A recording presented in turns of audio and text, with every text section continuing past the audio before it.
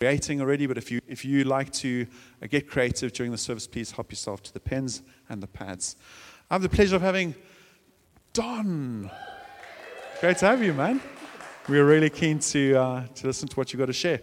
Thank you, Lord, for Don. Father, bless him. Father, we open our hearts to all that he has to share and the gift that he is to us. In Jesus' name, amen. Thanks, Don. Thank you. I'm really grateful for that, actually, because I'll share a couple of things about me as we go through, but I work at a university. That's the most enthusiastic response I've had to sitting at the front and saying something for many years. So thank you for that. You might regret that shortly.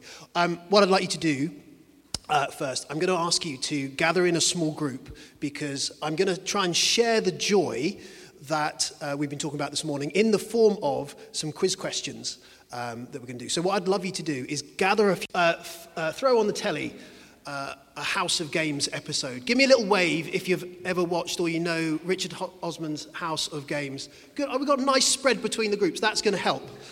Thank you. Thank you, Steve. So what we're going to do, we're going to take a particular round from the House of Games, which is Answer Smash. And this does link, obviously, to the theme of what I'm going to talk about today, but largely it's about having a bit of fun. And we're going to see if you can come up with the answers to these questions. We're going to do the first one together, just in case you're not familiar with this game, so that you know how it works. And basically what you're going to get a picture behind me, like this. So the picture is the first half of the clue. You've got to name that person, usually forename and surname, but usually. And then the second half of the answer is in the answer to the question in the words. And then you can smash the two together, okay, so that they form one coherent answer. So we'll do the first one together, and then I'm going to set you to do the next ones in your little groups. So somebody brave, yell out for me. Who's the picture? Charles Darwin. Great. What's the answer to the question? Great. Becca, say that out loud so everybody gets... Okay, so the answer to this first one is Charles Darwinston Churchill. So you've taken the two answers, smashed them together, and that gives you the one answer that you need to be successful. I love the joint face of elation and confusion that I can see in front of me. That's totally fine. Sorry, Becca. Sorry. Great. Yell out for me. What's the answer? Florence. Florence Nightingale Ferguson. Lovely. Well done. Good. Give me a little wave if you got that right in your groups. Okay, hold your pencils on that one. Or we might have anybody got an answer? Ava Ronald Reagan. Lovely. Good. Good. Back, they say. Oh, we've got pens scribbling. Got this one? Yeah. We've got some nods. Great. We've got a really confident nod from the back. Ryan, yell it out. What have you got? Here's the answer. Arsene Wenger, Germain-Greer. Absolutely right. Good. Give yourself a little mark if you got that one right. 2 to go. I am sorry about the high proportion of sports people. It's the only thing I know.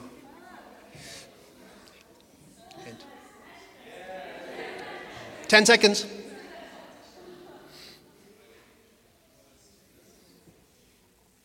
Okay.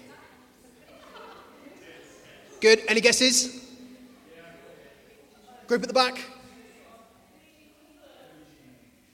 Very good. Billie Jean King Charles I. Lovely. Last one. We're going for it. Come on then, group at the front. Who have you gone for? Absolutely correct. Yeah, Mother Teresa, Samuel L. Jackson. Very good. Great. Indeed. Thank you for playing along with me. Just have a think through those people that we've put on the screen. I've selected them partly for a purpose. And that purpose is that in their own way, I think all these people are very considerable leaders. in one way or another. Some of them are really obvious leaders. We talked about Winston Churchill, maybe Alex Ferguson, and those are leaders kind of in the mold, I guess, of somebody who might be quite dictatorial, quite authoritarian, maybe quite charismatic in a way, a kind of upfront, center stage kind of leader. Perhaps some of the others lead, but lead in a very different way. And part of what I'm going to be talking about today is how we might consider different ways that people lead us, and perhaps our response to how we are led and who we might choose to follow in that sense. So Mother Teresa might be a really good example of somebody who certainly wasn't necessarily in the same mold as an Alex Ferguson or a Winston Churchill as a leader. But she was very clearly a very considerable leader in that the organisation that she founded had thousands of nuns involved around the world. And the work that she led was so profound that she was awarded a Nobel Peace Prize, and the Catholic Church made her a saint not too many years ago. But she certainly wasn't in that authoritarian, if you like, quite masculine version of leadership that perhaps is very commonly seen, or perhaps has dominated human history for most of time.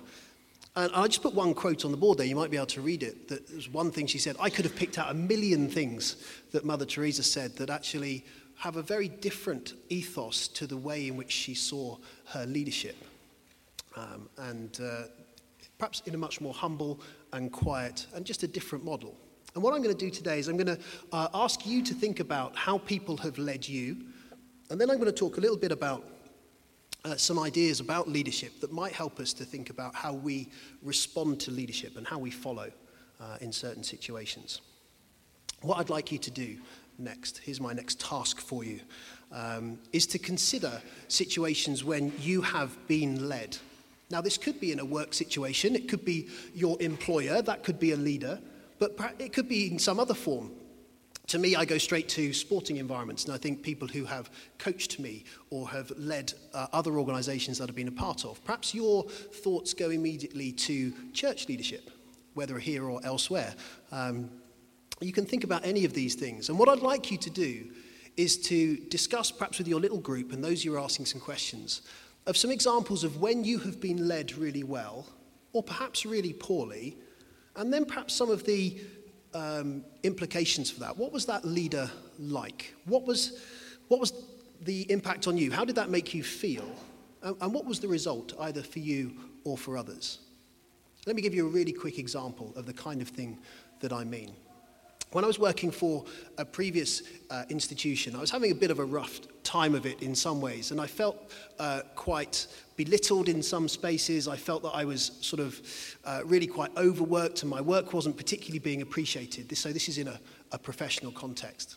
But I had one guy called Andy, who was my academic mentor at the time, and he was my salvation in so many ways, because I would, perhaps when I was feeling particularly low, I'd wander up to his office, knock on the door, and he'd say, come in. And I would walk out 45 minutes later or an hour later, whenever it might be, feeling on top of the world, like I could conquer everything. And all he'd done, really, was talk to me, encourage me, praise me for the things that I've been doing well, and acknowledge some of those things, offer some help where I need it, and said, if you need me to help with this, just let me know. But above all, he valued me, and he said, and he demonstrated that he really understood what I needed to hear at that time. And that really sustained me at that time. What I'd like you to do, please, if you go back into your little groups, or perhaps just with the person next to you, and identify either a really good example of how you have been led, or perhaps a poorer example and its impact on you. I'm just going to give you 4 minutes in your groups and see how you get on.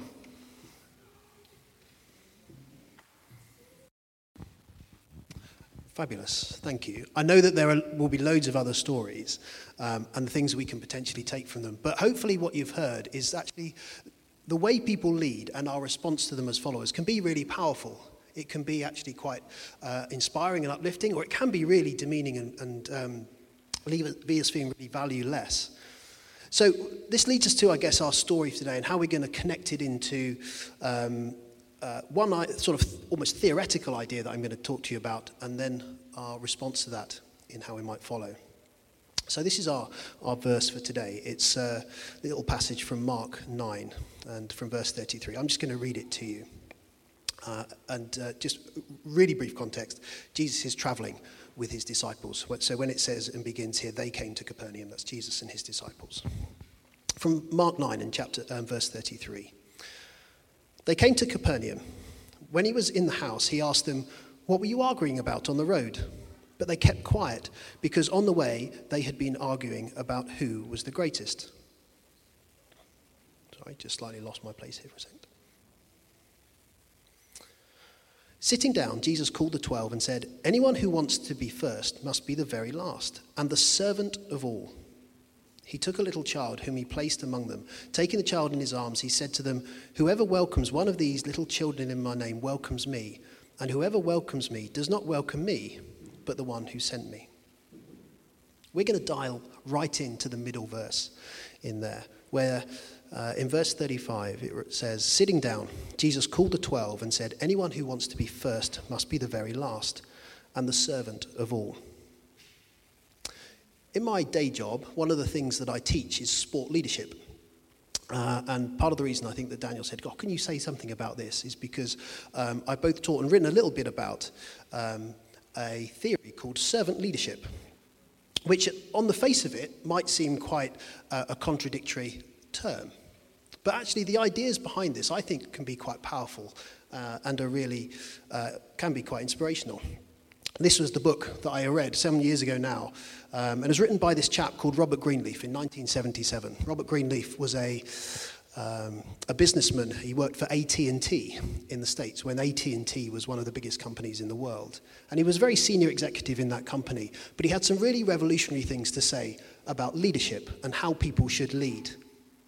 Now, there are some great ideas there, but the one thing I want us to focus on today is actually our response to leadership in terms of how we might follow, or where we might, in his words, place our allegiance. I've got something I'd like you to read, and apologies for this. It's going to be up on the screen, and I'm just going to give you, it takes about a minute to read this through, and it's a quotation from his book that I find really powerful. So take 1 minute for me and have a read of this. I hope you can see it. The first half of this quotation says something about the broader approach to leadership, or the way that it's been written about in recent times, and perhaps, again, moving away from that idea that leaders have to be the charismatic, big, masculine person at the front of the room who inspires everybody, and says we need to do this a different way, perhaps a bit more creatively.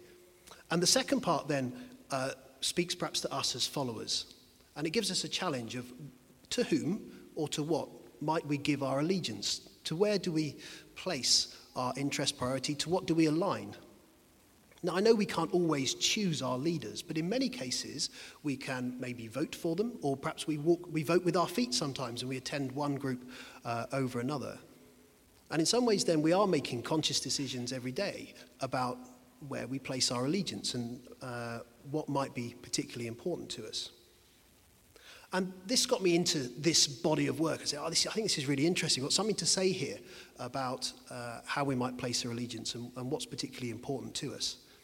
So this concept then of servant leadership, which Greenleaf is saying, this I think is the model for how we should lead, and this has implications for our followers, was really founded on 3 central points, of which there are many more, but these are 3 things that I'm going to focus on. I hope I've skipped the right slide. And these are some characteristics. Greenleaf said, the servant leader should first be servant-hearted, should be just a part of them and who they are. They should focus on the needs of the follower as their first priority, over and above, for example, the needs of the organization or even their own needs. And even if it might be personally costing to them, that's what they should focus on. The needs of the follower should be the first priority.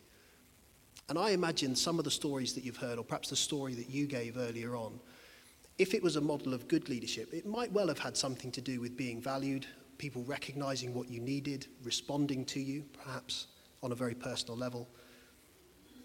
And the third one, which was great, to have a vision, to be able to say, this is what's coming, and perhaps better than others, to be able to say, given the long-term future of you or your path, this is why I think we're going to support you in this way at this time. So that was one little message from Greenleaf that I thought was particularly powerful, but it made me think about a story from Matthew 9. And if you are,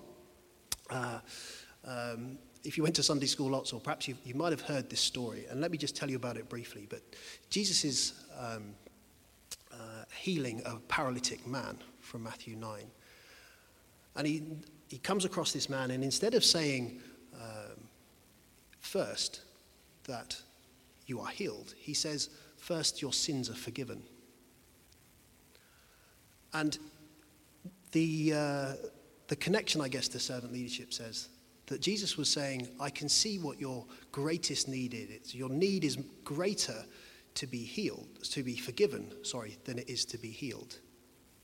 Jesus at that time also knew that in doing that, he was doing something that was personally sacrificial to him. He knew he was going to get in trouble because of it. And perhaps that contributed to what happened to him later. But it was a really good example, I think, of how Jesus is a servant leader in so many ways, to be able to see our greatest need based in the vision of what's coming down the road and what is ultimately going to happen in our eternal future, and is able to put our greatest need at the heart of what we do. So very simply, I've got a challenge for you this morning to think about, this afternoon, to think about who has your allegiance. Where do you spend your time? What do you focus on? I've flippantly put some silly images on the screen. They're kind of flippant and silly, but at the same time, they are things which claim our allegiance, ever more so perhaps in recent times. But none of these things have your greatest need at the heart. At worst, they just want your click or your heart or your viewership, essentially. But in the very short term, I think we'd probably all recognize, however difficult this might be, and I put the little work emoji in the right-hand corner so that Cheryl didn't tell me off for being a hypocrite, of being too aligned perhaps to things which are not particularly healthy. But there's a challenge for us that says, where do you place your allegiance?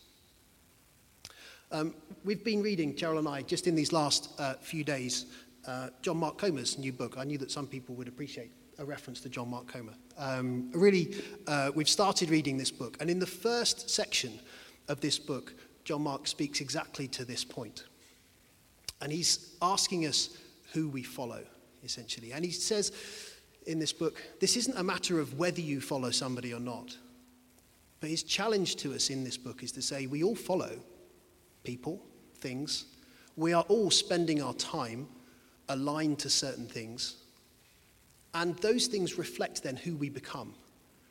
If life is a matter of a journey and a matter of becoming, then what we follow and where we place our allegiance reflects who we become as people. And so very simply at the beginning of this book, which is really about embracing apprenticeship as a form of a followership of Jesus, John Mark Comer says to us, well, how are you going to respond to the invitation of Jesus Christ that says, come, follow me, pledge your allegiance to me, become my apprentice, follow me. And so our question and our response today is, how well are we doing that? Will you accept that invitation? And how does that compete against some of the other things that might distract us or get in the way of that relationship with Jesus Christ? So I think what we're just going to do as we wait for the children to come back shortly, I'd love you just to jump back into your small groups, or perhaps just where you are, and perhaps if some GVC people would just lead a little prayer or response time in there, thinking about your followership, your allegiance, and potentially your apprenticeship to Jesus, and thinking about anything that might be on your heart. Alternatively, one last thing, shut up, Don, is to think about if you know that you're in a leadership position, are there any challenges in here today about how you can best seek the needs of your followers even better in the coming time, and how can you do that both really authentically, but even perhaps self-sacrificially at times if need be? So jump back into your small groups, say a couple of prayers, and we'll await the children imminently.